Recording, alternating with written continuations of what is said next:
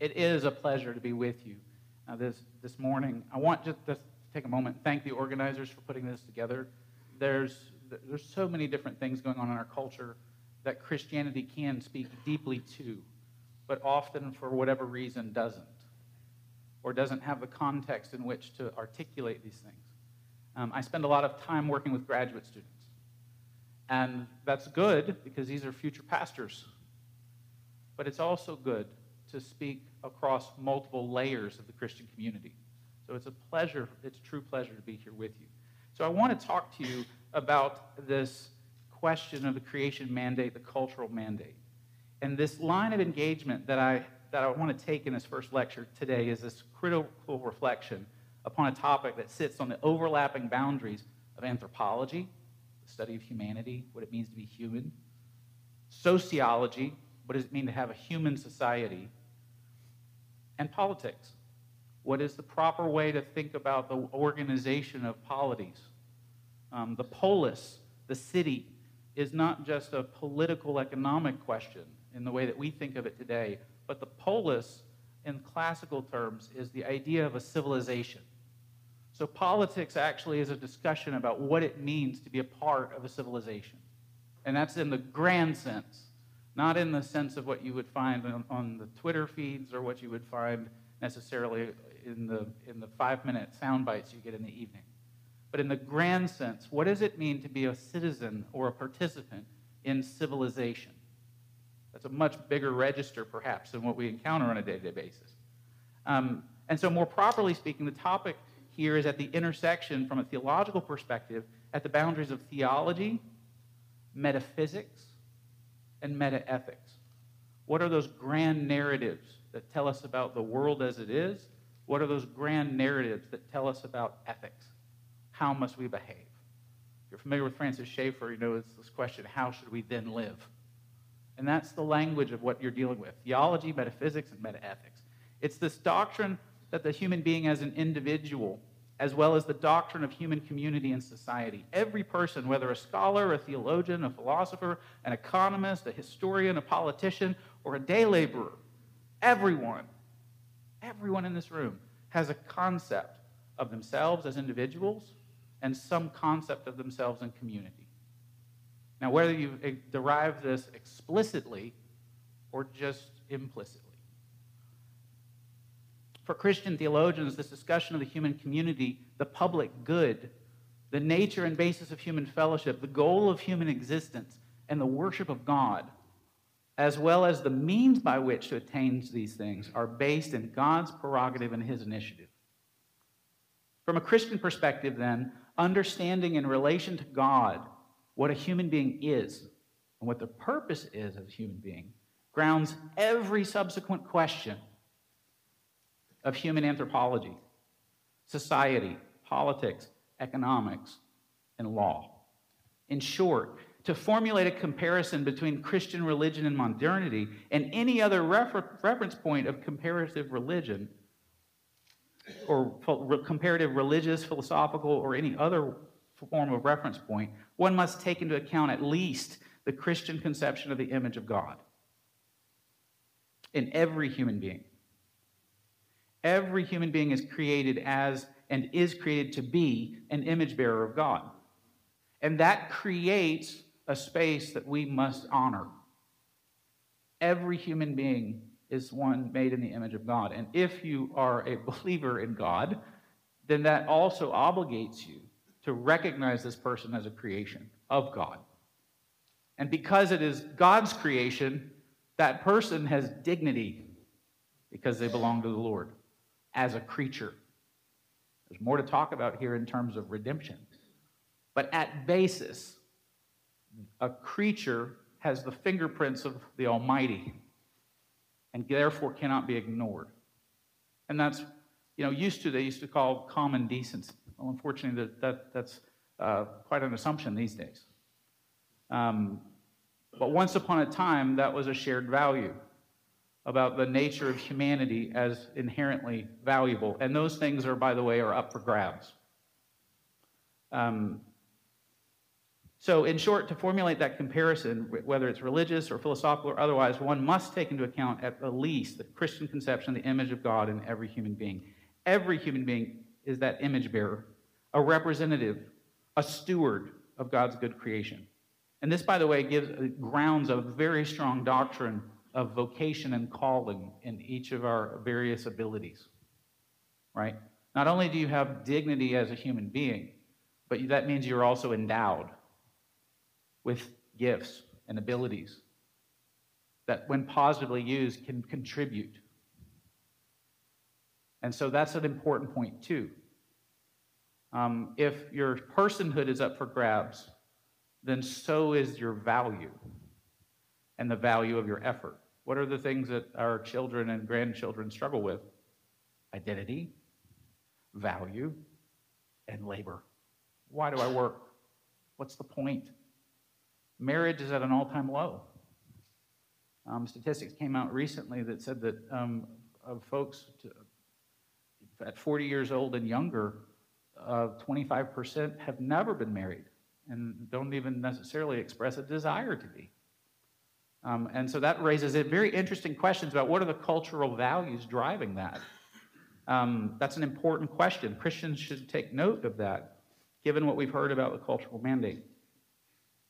And so the Christian conception of human existence is permeated with the religious, the relation of humanity to God, as well as the relation of human beings to each other in reference to God, and in fact, before God. That key text that we looked at earlier, I want to read to you again. Genesis 1:26-29. Then God said, "Let us make man in our image, after our likeness, and let them have dominion over the fish of the sea, over the birds of the heavens, and over the livestock, and over all the earth, and over every creeping thing that creeps on the earth." So God created man in his own image. In the image of God, he created him. Male and female, he created them. This grounds the picture that human beings have dignity because of that image of God. And then God blessed them. And so this dignity comes with blessing. Ponder that. There's a blessing for being human. God views it as a good thing. He hallows it and sets it apart. And God said to them, "Be fruitful and multiply, fill the earth and subdue it, have dominion over the fish of the sea, over the birds of the heavens, and over every living thing that moves on the earth."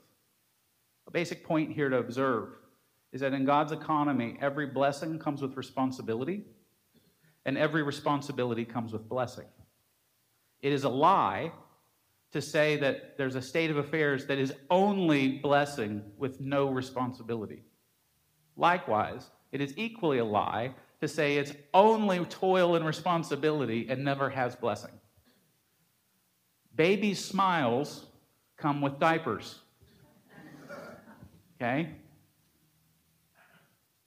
You cannot have one without the other, or shouldn't, right?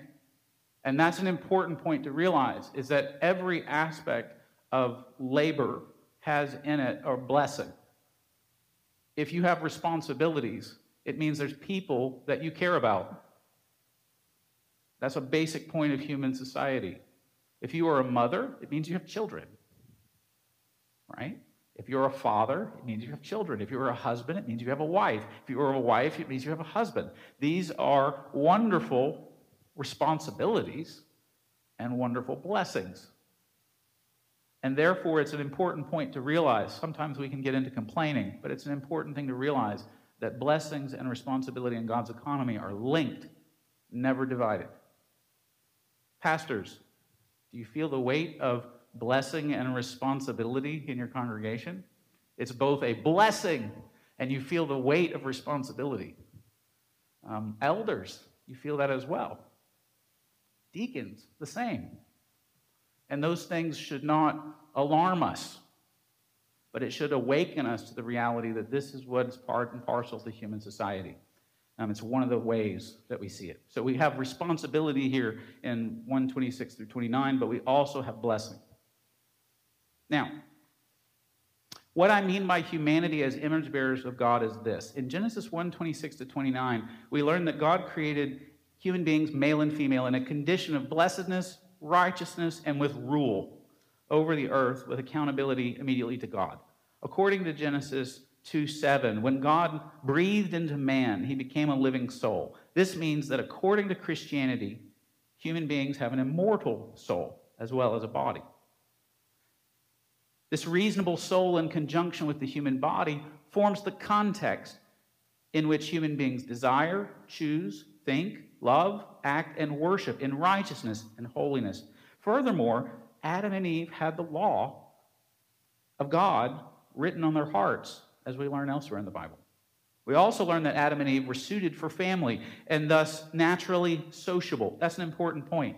In our second lecture today, we're going to talk about someone who thought that the basic default setting of the human race is war.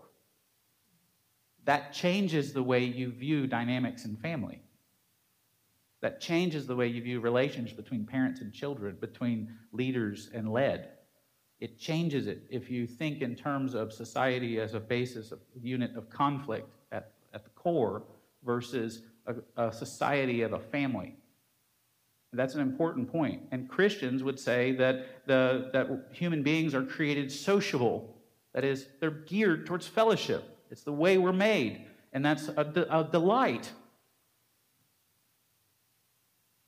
Now, here in the creation account, that because we find that sociability, we also find something else. We find God declaring the creation good, as well as commissioning Adam and Eve to the tasks of faithful stewardship of creation in ethical knowledge. Not just, have you ever thought of that? Knowledge is not just something you know. It creates an ethical obligation in what you do next. Yes, be a scientist, but that science creates an obligation of what you do next. Yes, be a salesman.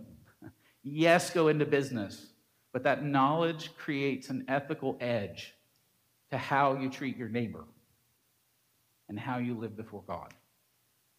There is no realm of human endeavor that doesn't come with a moral obligation. There is not an amoral space. It all is before the Lord.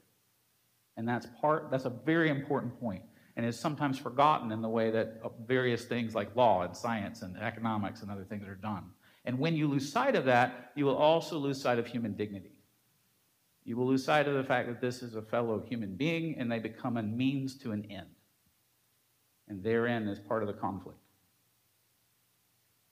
So we find out that Adam and Eve were committed to faithful stewardship, creation and ethical knowledge, righteousness and uprightness of thought and action towards each other, and holiness both individually and corporately towards God and worship. Thus, every human being, according to the Bible, is created, designed, and fashioned with a longing for justice and for fellowship and love.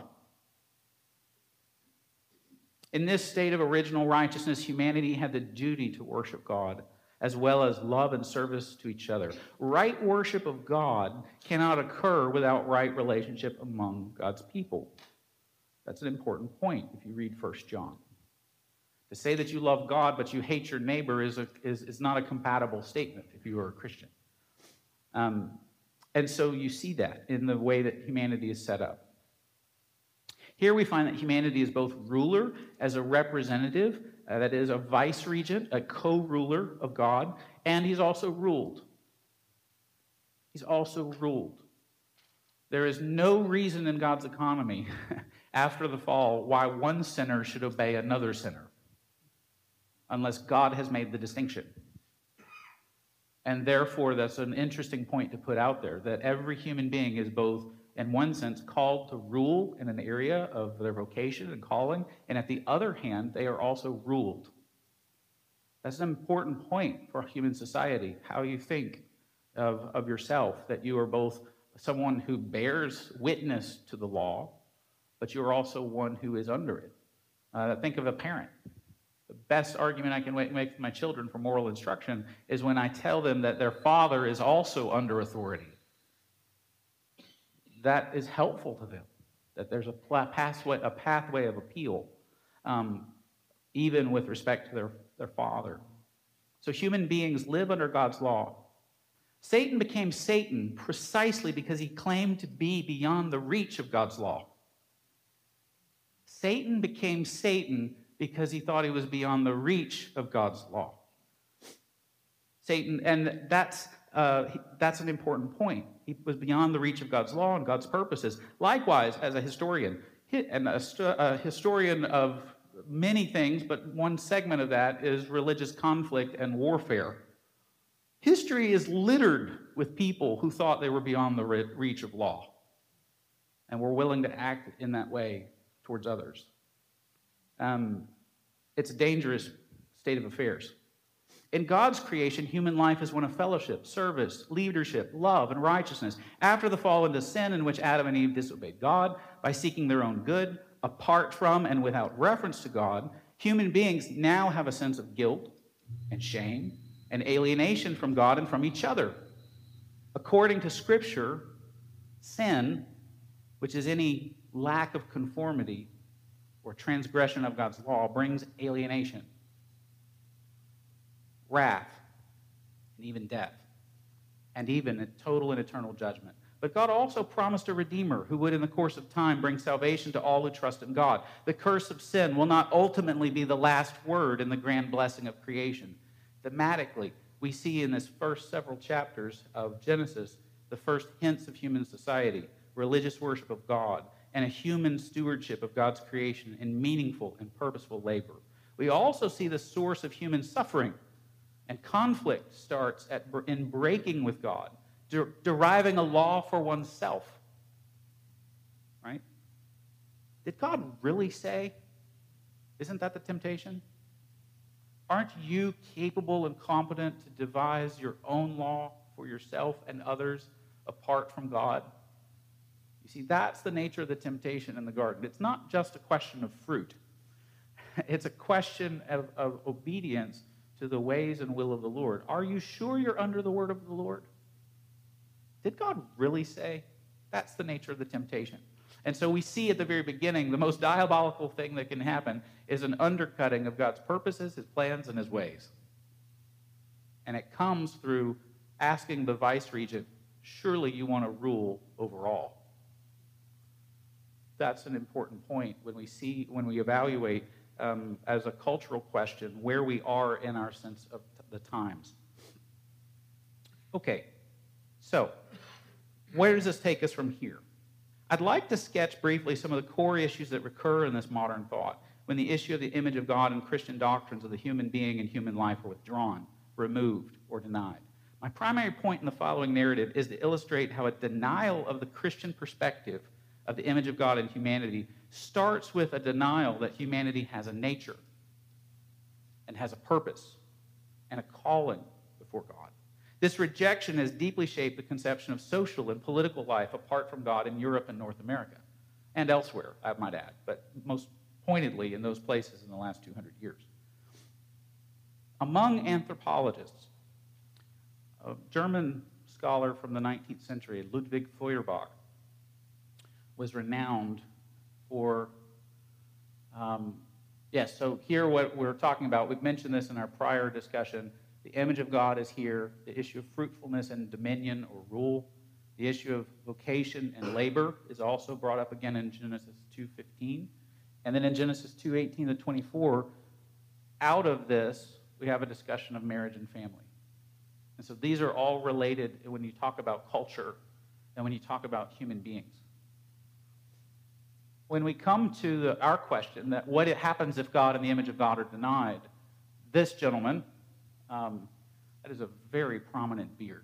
I have some seminary friends who are younger than I by a good generation. They would be in awe of that beard. I just think he didn't have a good razor. But anyway, one of the things that you find in Ludwig Feuerbach is his argument is this. His book was The Essence of Christianity, and he argues, this is what he claims, I show that the true sense of theology is anthropology. In other words, theology only tells us about man. Because for Feuerbach, he doesn't believe there's a God. So all of this God talk in religion is just anthropology writ large. It's not man made in the image of God. All religion is God in the image of man. Now, he's an anthropologist, and he wants to say that humans are natively religious, but they're not. It's not real.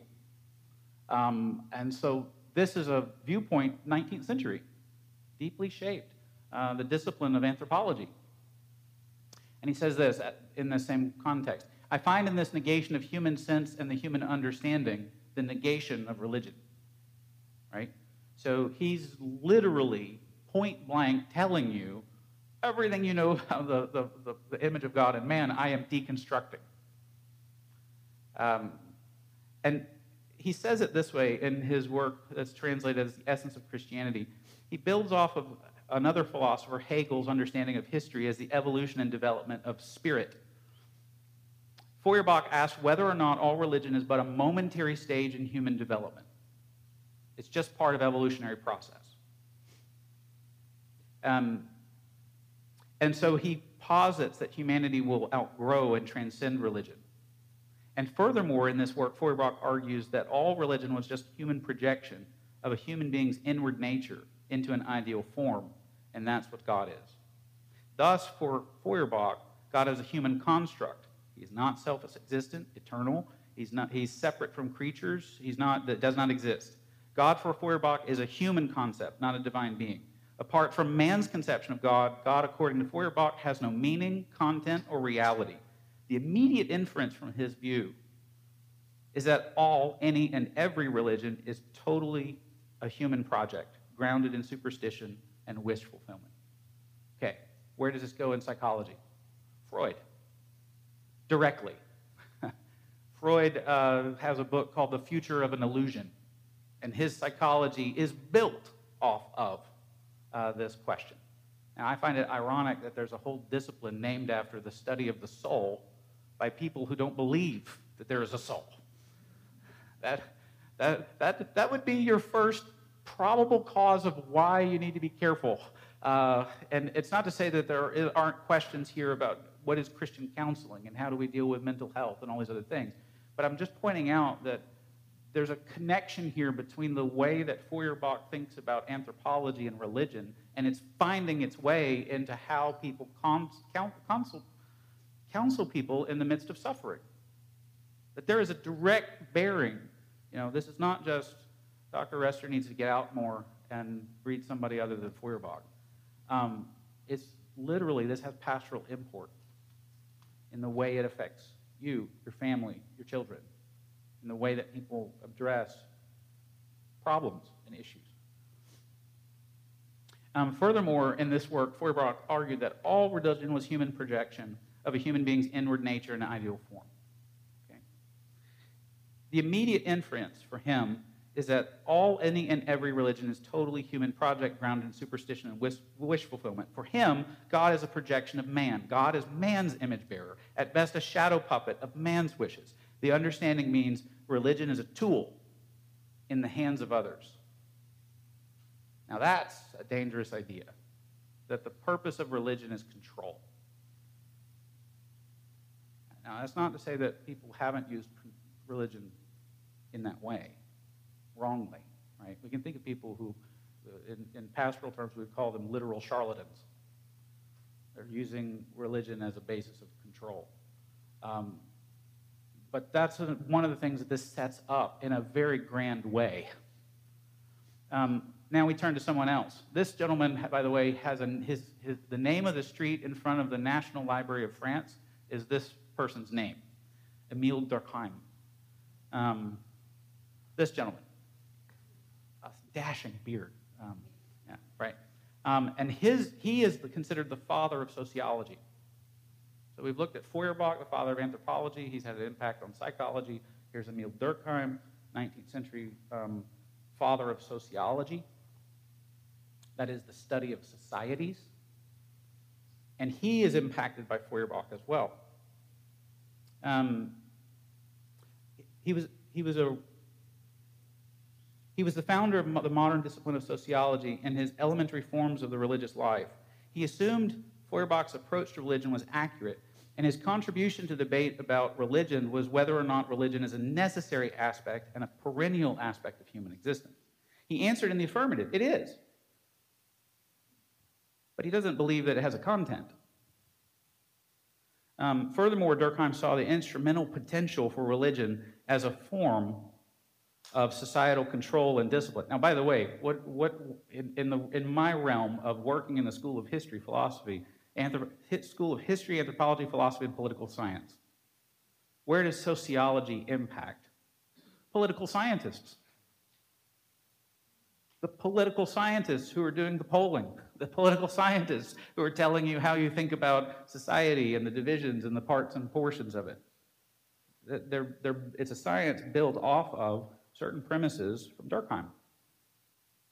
For Durkheim, all societies will produce some form of religious category because in his view, religion and the construction of religion is part of human existence. It provides stability to human society and shared values. In his view, religion is the iron strappings on the barrel. If you lose religion, all of the diverse factors of your society will fall apart. That's his basic premise. His categories, in his view, religion is just a genus. The various religions are related species. His categories do not stop to ask whether the religions in question are true or false. We see that right there. I mean, that's, how can I sum up this whole work? That one comment. So he agrees with Feuerbach that in fact all religion originates as a representation of a local human community through time. Thus, the actual status of a religion's truth claim is functionally irrelevant. The key for Durkheim is the function that religion has in a community that believes it to be true. He argues for a kind of traditionally Christian European ethic, but sought to stabilize that ethic on Feuerbach's presuppositions. The result is Durkheim has a form of sociological religion and a Christian ethic, but he denies Christianity its power.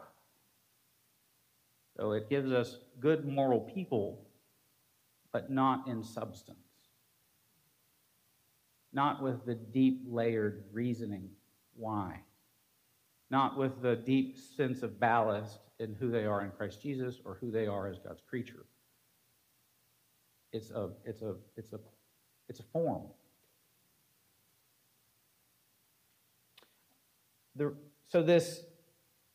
He wants to claim the blessings of Christian devotion and social benefits without considering whether any particular religion is actually true. For Durkheim, religion is not just a helpful category, but it's the category that explains and grounds all other political, ethnic, social, and economic identities. And once you start saying this, it's not actually real, but it explains everything else. That's what I mean by it becomes a tool for control. So the sociology of religion is now not about the truth claims. It's about understanding how these things transpire and how they can be shaped. What could you do with policy to shape this understanding? That's what happens with sociology in the 20th century in many ways. It's not just about understanding social creatures. It could do that. There are branches of sociology that do that in a very sane and helpful way at some level. But on the other side of it, it definitely turns towards the political. You need to understand religion so you can impact policy. And by having policy, you can have order. And if you have order, you have hierarchy. So there's definitely some links there. Now, when we turn to someone else, by the way, most sociological research at some level has to deal with Durkheim and its premises. From here, we turn to Jean-Paul Sartre. He's an atheistic humanist. He's an existentialist in this regard, major thinker among the French.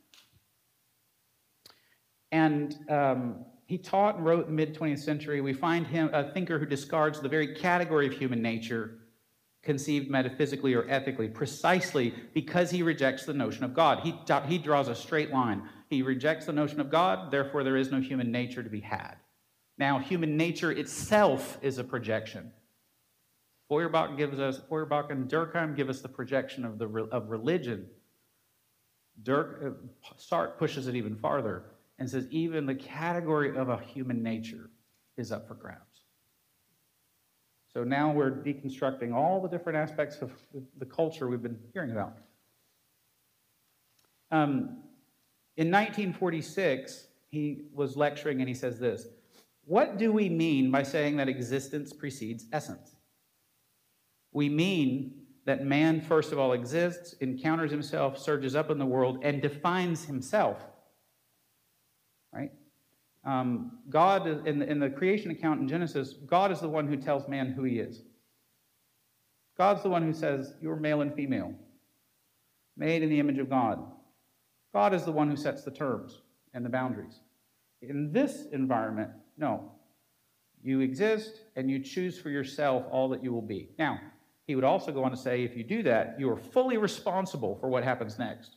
And oh, by the way, according to Sartre, there is no purpose, there is no meaning, there is no significance, and it will cost you alienation and despair. Like, this is the state of affairs. If you're wondering why there are French philosophers sitting in coffee shops, smoking furiously and wearing black, this is it. Okay? They're mourning they're mourning the fact that they have existence and they have no essence. Isn't that a haunting statement? They have existence, but they have no being. They have no reason. They have no raison d'être. No reason to exist. These are the people training in our universities.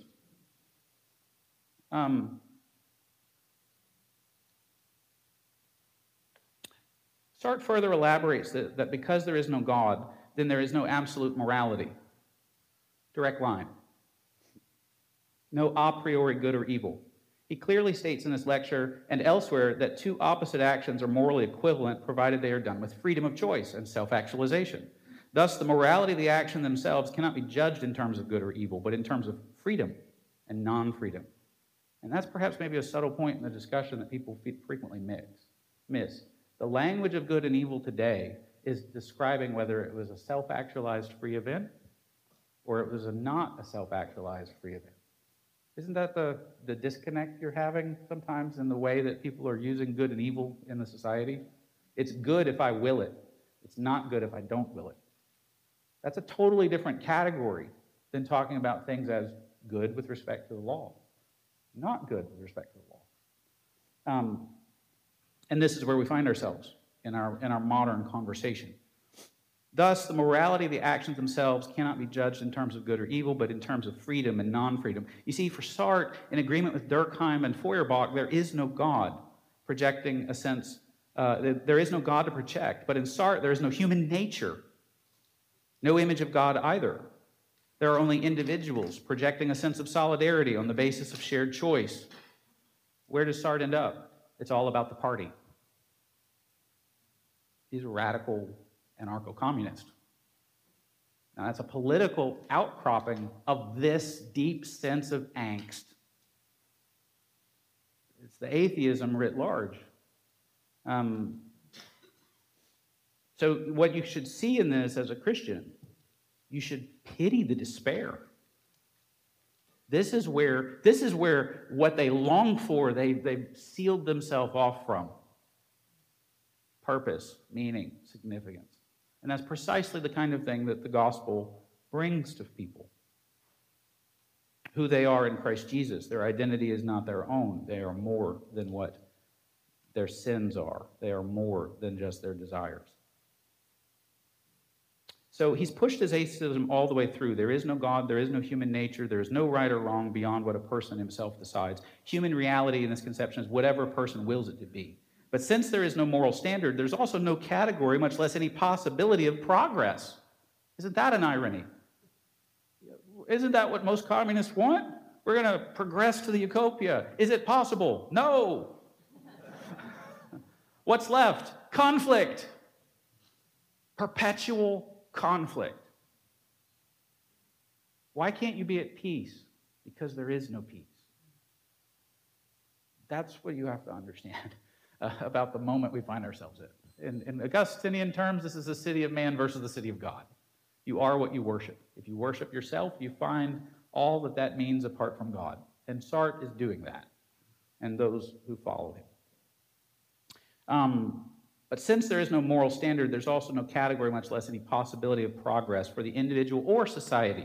Indeed, for Sartre, there is no ultimate goal. There's only the freedom and anguish of choice. There's only choice and absolute responsibility with no possibility of redemption. He says that. Point blank. no possibility of redemption, salvation, or progress for the individual or for society or even the human race. Thus, the wearing of black. Human beings only exercise freedom to change, but in Sartre's estimation, they lack the capacity to determine for themselves and in ultimate sense whether they're doing what is good or whether they're doing what is right. Wow. That's the stakes when you lose the image of God in man, when you lose God. You may know of the Beatles song Imagine. That's Sartre in a nutshell. Despite Sartre's insistence on solidarity in community or solidarity within a political party or a revolutionary movement, such a profound rejection of both God as well as of human nature on a metaphysical and ethical level commits Sartre to a human condition comprised of anguish, abandonment, and despair, as one gropes in the dark with the realization that regardless of what one does, there's no significance to one's life or actions other than what one assigns to it. Man is always faced with choice, always faced with freedom, always faced with anguish, abandonment, and despair of what he must be. It is anguish because it is the full weight of responsibility. It is abandonment because there is no goal, no destination, no telos towards which any human being strives other than their own invention. And it's despair or forlornness because there is no remedy. And this is that play, No Exit.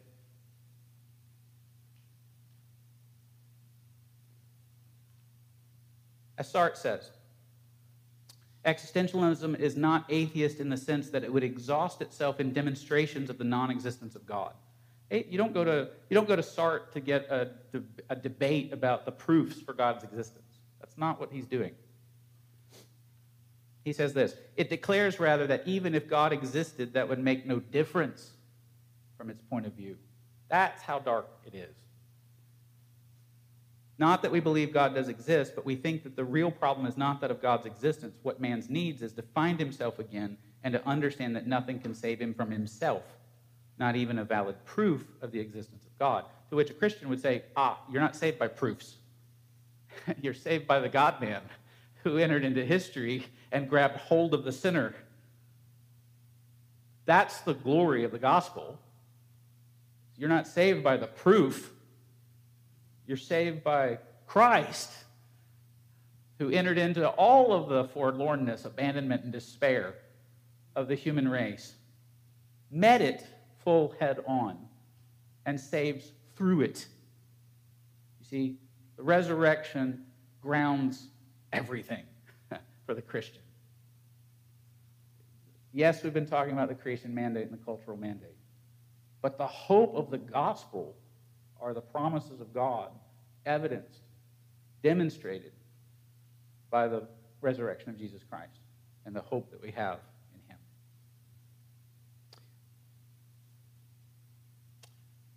I want to turn now to another. This was on Dutch television back in 71, so blast from the past on some furniture and hairstyles.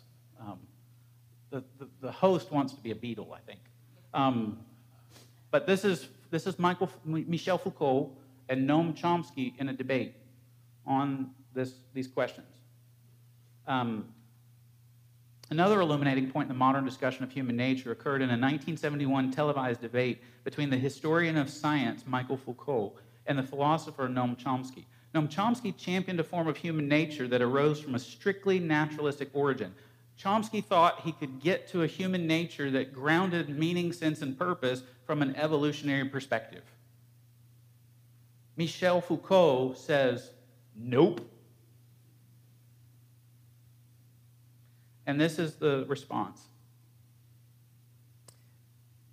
He also, furthermore, if there's no naturalistic... So what's at heart in this issue? If Chomsky's right, then he can have an evolutionary ground for justice, for law. That's what he's trying to recover after Sartre. He can type justice and progress as sociological constructs without any reality beyond their human proponents. And in the course of the debate, at one point, Foucault got frustrated. And this is what he says. When we discuss the problem of human nature and political problems, then differences arose between us. And contrary to what you think, You can't prevent me from believing that these notions of human nature, of justice, of the realization of the essence of human beings are all notions and concepts which have been formed within our civilization. In other words, all these things are only constructs of our time, place, and circumstance in history. That's Foucault's an atheist here. And a deep skeptic on whether or not these things are, whether justice is even possible. However regrettable it may be, put forward these notions to describe or justify a fight which should and shall in principle overthrow the very foundations of our society. This is an extrapolation for which I can't find historical justification. That's the point. So as is well known in the literature surrounding the history of science and institutional power, Foucault's work has been a scathing critique of modern, purportedly scientific and normal institutions, such as mental health institutions, justice systems and prisons, medicine and sexual repression. In his view, these are all instruments of power in the hands of the state to control the biological aspects of life. This is what Foucault terms biopower, the dehumanizing treatment of human beings by state powers, where human beings are only objects devoid of transcendent meaning and value as human persons. Now, let me put this in context, in the American context. 1971. When's Roe versus Wade?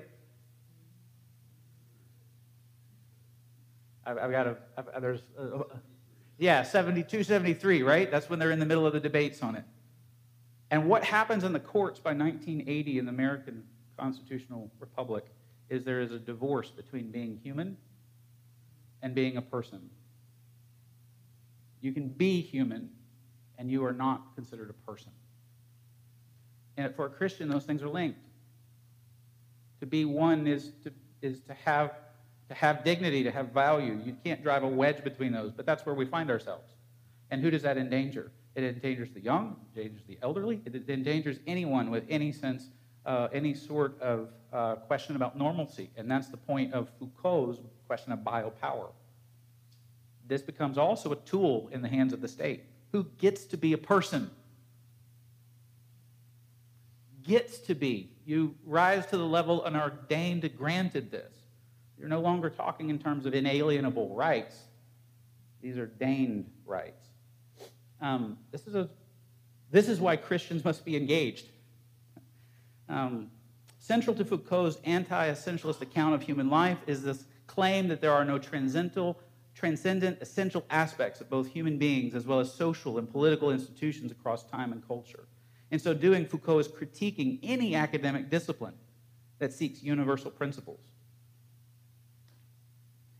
He considers this a category mistake, arising from an optimistic view of state power in controlling biological life. In short, Foucault's argument against human nature and against any modern state's usage of what he calls biopower is the wrong application of science and political governance. Remember earlier I said that knowledge creates an ethical edge?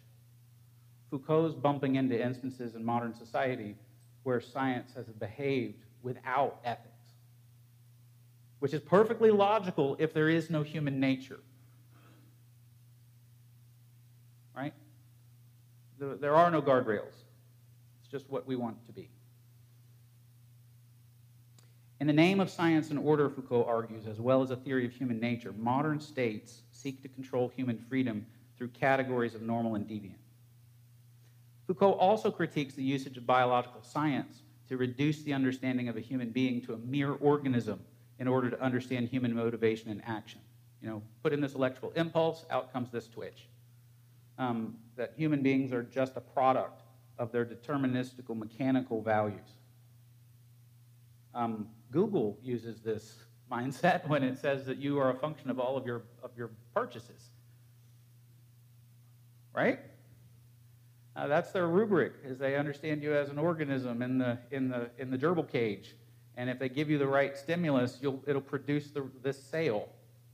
That is the marketing. This is where the image of God is now into marketing, or the lack of the image of God is now into marketing. You are only a function of your urges. You are not a function of moral choices. That is right in our modern advertising agencies. I'm not saying these aren't good tools. I'm just saying all knowledge and culture and technology creates ethical edges. And that's an important question. What is the human being and how do we treat them? I want to move beyond Foucault and Chomsky. Foucault goes on, and I won't dwell on this, but Foucault goes on to argue that the reason there's class warfare is just because there's always going to be classes. It's never that there's actually ever going to be success. As soon as someone comes into power, there will arise opposition, and the fight will go on. So again, there is no peace in this viewpoint. Our final stop in the consideration of social and political discourse, which denies the image of God and any resultant human nature, takes us to the work of the political historian and theorist, the Italian scholar Giorgio Agamben. Agamben's lengthy publication project is an examination of the death of an ethic of dignity and respect globally. He's a relatively recent scholar in the last 30 years. Sorry, I'm a historian, I think in millennia. But he's a relatively recent scholar that's exploring the problem of the death of an ethic of dignity. And he's asking the question, where does this show up in our societies? So what does he look at? He looks at the way marginalized groups are treated. He's looking at questions of, like, for example, concentration camps. He's looking at the way that people are dehumanized if they're not a citizen. He's looking at questions of what do you do with indigenous peoples who are on land you want. He's asking questions on the borders and on the margins. Are these people human too? What does their humanity require of us? So he's asking it from those questions, that standpoint.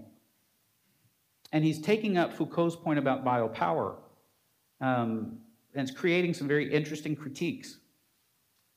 He calls these people on the liminal edges of human society. These are the people he calls by the Latin term homina sacri.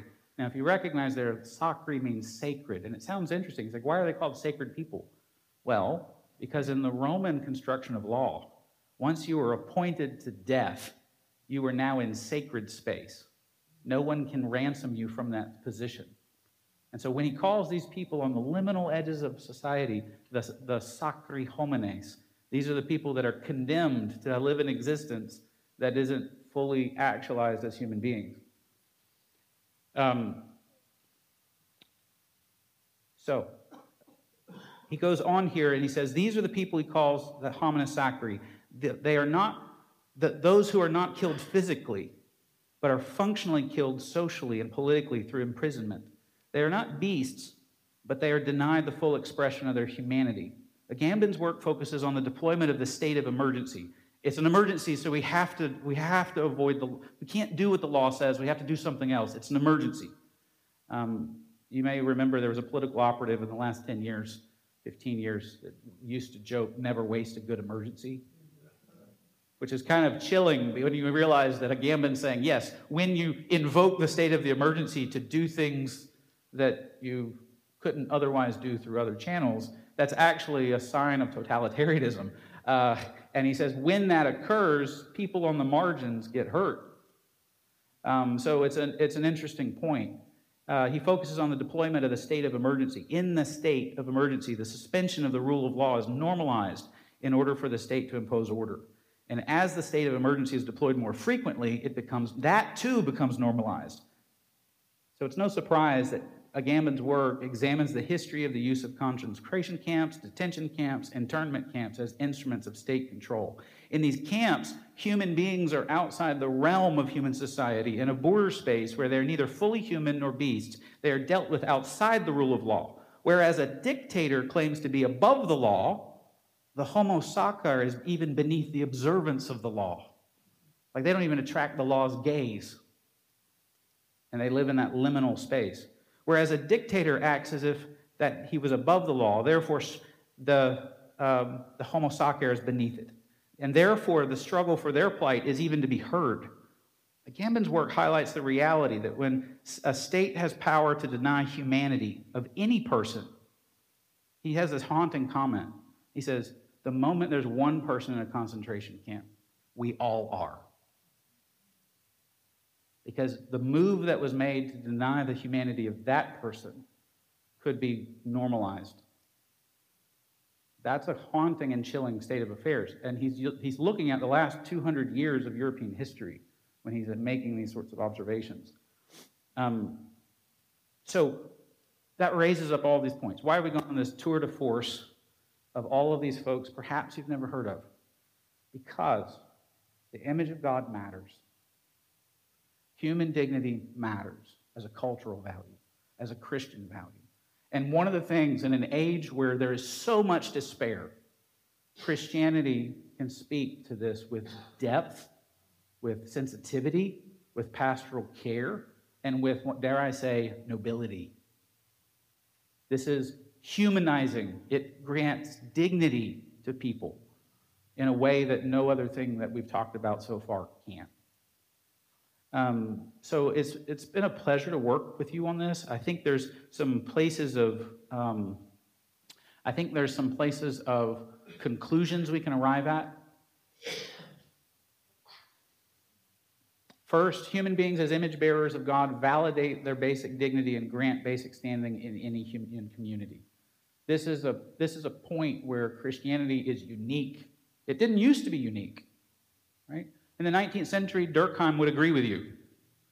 But post-Sartre, Foucault, and Agamben, that is unique and a valuable thing to keep before us as Christians and as citizens.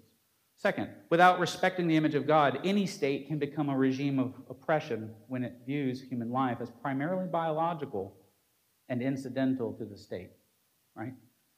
If the state is not a servant of the people, then the people are servants of the state. It's a very simple equation.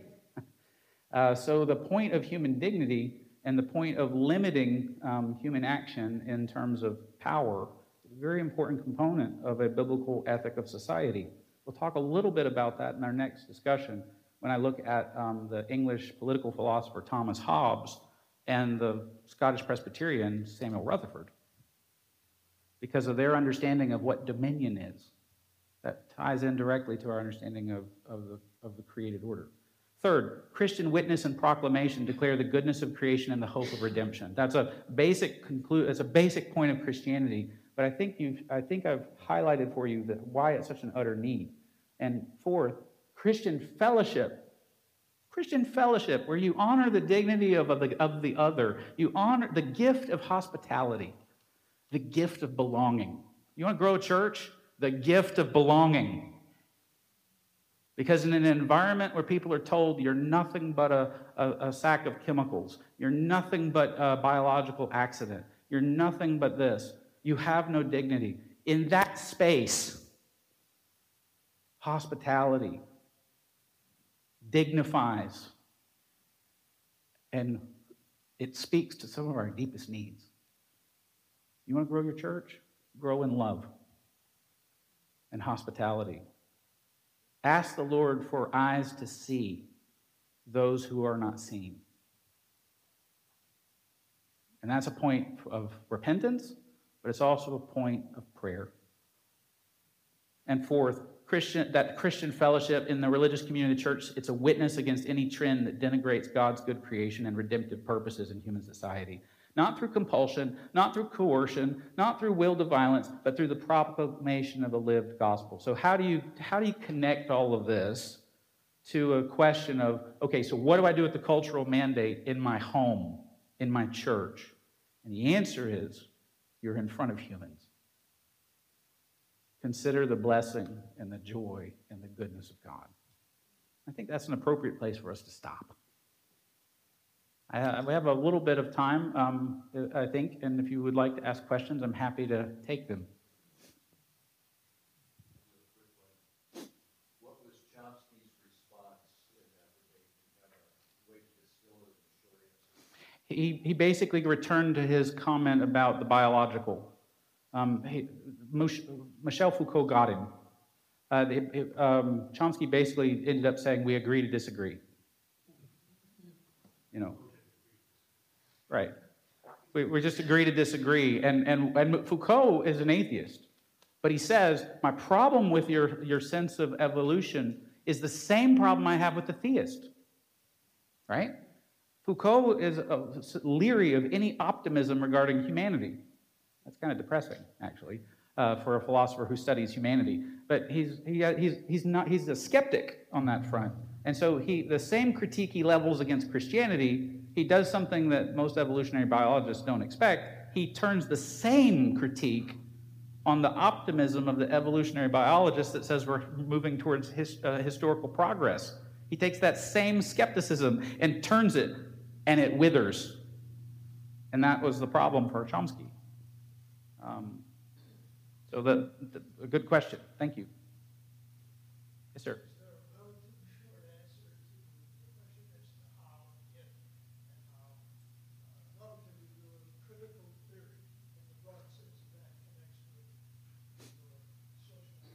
So the critical theory question is built on the disciplines of sociology, anthropology, and certain conceptions of existential humanism, atheistic existential humanism. So that's the foundations of it. The other thing that I would throw into that mix is two figures that I didn't go into, but are certainly important, would be Marx and Engels. Not so much on their understanding of class conflict, because there's places where, as one British political observer noted, go to Marxists if you want the critique. Don't go for them for solutions. They can tell you where the problems are, but they can't tell you how to fix it. And so one of the things that the Marxists do, though, is that Engels and Marx touch on that's of interest here for the cultural mandate. They want to abolish marriage. Carte blanche. They think it's a step in the evolutionary progress of humanity. They want an environment where children are raised by the state. They want an environment where parents are not necessarily committed to each other. They want absolute freedom in that regard. So when critical theory interjects here about the standard question about what is the nature of oppression, they're operating from a very radical understanding of what freedom is. For Marx and Engels, freedom is not found in a marriage. Freedom is not found in the bounds of father and child. That is not freedom for them. That is constraint. So if it's an economic argument, the family is grist for the mill. And I think that's where Christians feel it. The critical theory part is a language of oppression, the language of complaint, it's a language of power struggle, but in the process, it destroys a concept of the family and tells someone the family is not where you go to be free. Being a citizen is where you go to be free. You're not a human first, you're a citizen first. That's a very interesting argument, but it's part of that question. So that's where I would go on that one. Yes, sir. Yeah, so part of the challenge, I think, for the church is that when a culture that's being fed this, young people start embracing this, and the church sounds like an oppressive power play when they come in and there are laws and authority. So how do we say we're not like that, but yet they say, oh, yes, you are? Well, I didn't say evangelism was easy. But I will say this. I work in terms of ancient Christianity and medieval Christianity and Reformation history. I can tell you that one of the things that an ancient church contributed to in Roman society that viewed Christians as antisocial, immoral, and anti-religious. The Romans were pious pagans and statist pagans, and they viewed Christians as outside the boundaries. But what shocked them and what eventually converted them was the Christian deep sense of identity. There's wonderful letters from the 2nd century where you have anonymous letters from a Christian trying to persuade someone to become a believer and talks about how Christians are Christians regardless of where they're from. They don't have a distinctive manner of speech. They don't have a distinctive manner of dress. They don't have these things. What they have is Christ. And so I think the first point to make is many of those sort of complaints are coming from perhaps real situations of abuse. That you can point to real abuses in the church. And so one of the things that I would say is that this is where actually the doctrine of repentance in the body of Christ is actually evangelistic. A radical commitment to repentance and faith gives the lie to the point, all you are is oppressive people. So repentance and faith is the process. So confessions of sin in a public worship service. Yes. Can be a real tool to convey to visitors or people of this mindset. Listen to these people acknowledging their wrong Yes. and seeking forgiveness. And in addition, one of the things I did in my Reformation class this past fall is I translated through a little document, and it was on what is the nature of a true reformation of the church. It was given by a New Testament scholar at Heidelberg, and he had this little treatise on the true reformation of the church. And he identifies several areas. First of all, he says the first reformer of the church is Jesus Christ. So go to him first for faith and life and correction of morals. And he goes, but second, the issues that have to be reformed in the church are its doctrines, its worship, its polity, and its morals. And in 1597, he said, we've done the first two. We've looked at doctrine and rights, but we're still working on morals. We're still working on morals, the reformation of the morals. And then he pushes it farther, and it says, this is where leaders must lead. You want to persuade your people that they should repent? Then leaders should lead in the area of repentance. There it is. So how do you take the hand out of how do you take the club, all religion is oppression and projection, out of the hand of the Marxist? One, show them hospitality, show them love, show them repentance, and show them change. So, yes, we still have a reformation in front of us. Yes. Thank you for the question. Others? Or do you want to, is the next question, when are we eating? Well, we'll have time to build on these questions later on, too, because you'll have an opportunity to help us unpack all of this, the city of man and the city of God. Incidentally. How does the city of God and the city of man relate to seed of the woman and seed of the serpent? So the city of man and the city of God is a construct out of Augustine. One of the things that's happening when Augustine writes this is in the 5th century, he's a Roman, he's a Christian. At this point in history, Rome was a Christian nation. It had emperors who were claiming to be Christians. And so the barbarians are invading. People who are not Roman, or the country's falling apart. And so a question arises among the Christians. If Rome falls, how can Christianity continue? And so what Augustine was wrestling with is Christians, because they saw their political fortunes failing, they were questioning whether or not the purposes of God were failing. Right? They were reading their Christianity by their headlines. And the point that he's making in the book, City of God, is a fundamental one for Christian culture ever since. And it's this, that the progress of the church and the gospel is not dependent on any political state.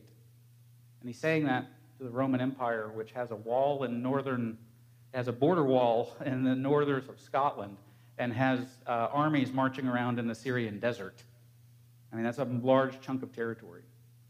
And what he's saying to them is that the Christian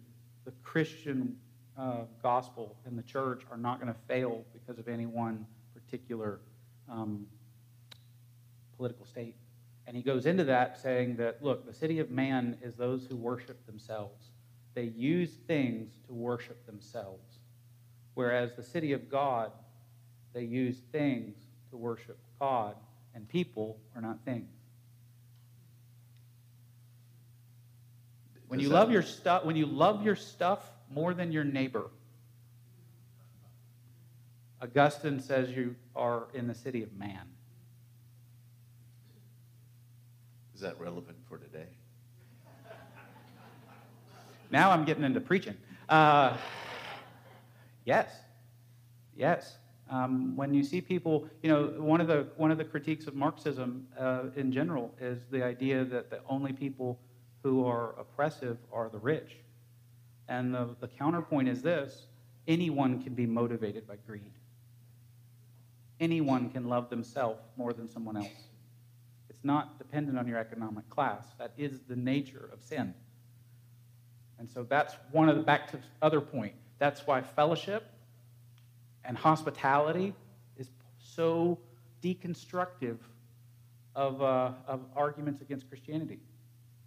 How many atheists have testimonies of how they came to Christ was through the faithfulness of the Christian church that kept on loving on them? That's what deconstructed their atheism. That's an interesting point, too. Well, what we like to say is that we love our country, but kingdoms come and kingdoms go, but the church of Jesus Christ is enduring. And so that is the source of hope for us, is that God has promised that his church will prevail. And so we put our trust in that God. So, okay, thank you very much. Yes, thanks.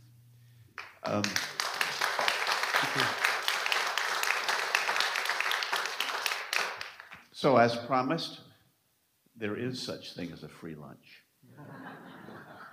So what we're going to do is, if you need to take a restroom stop, it's right along the way, and just file down this hall, and then all the way across the back, and you'll be able to pick up a boxed lunch in front of the conference room, and then come and take a place. And then there's tables outside.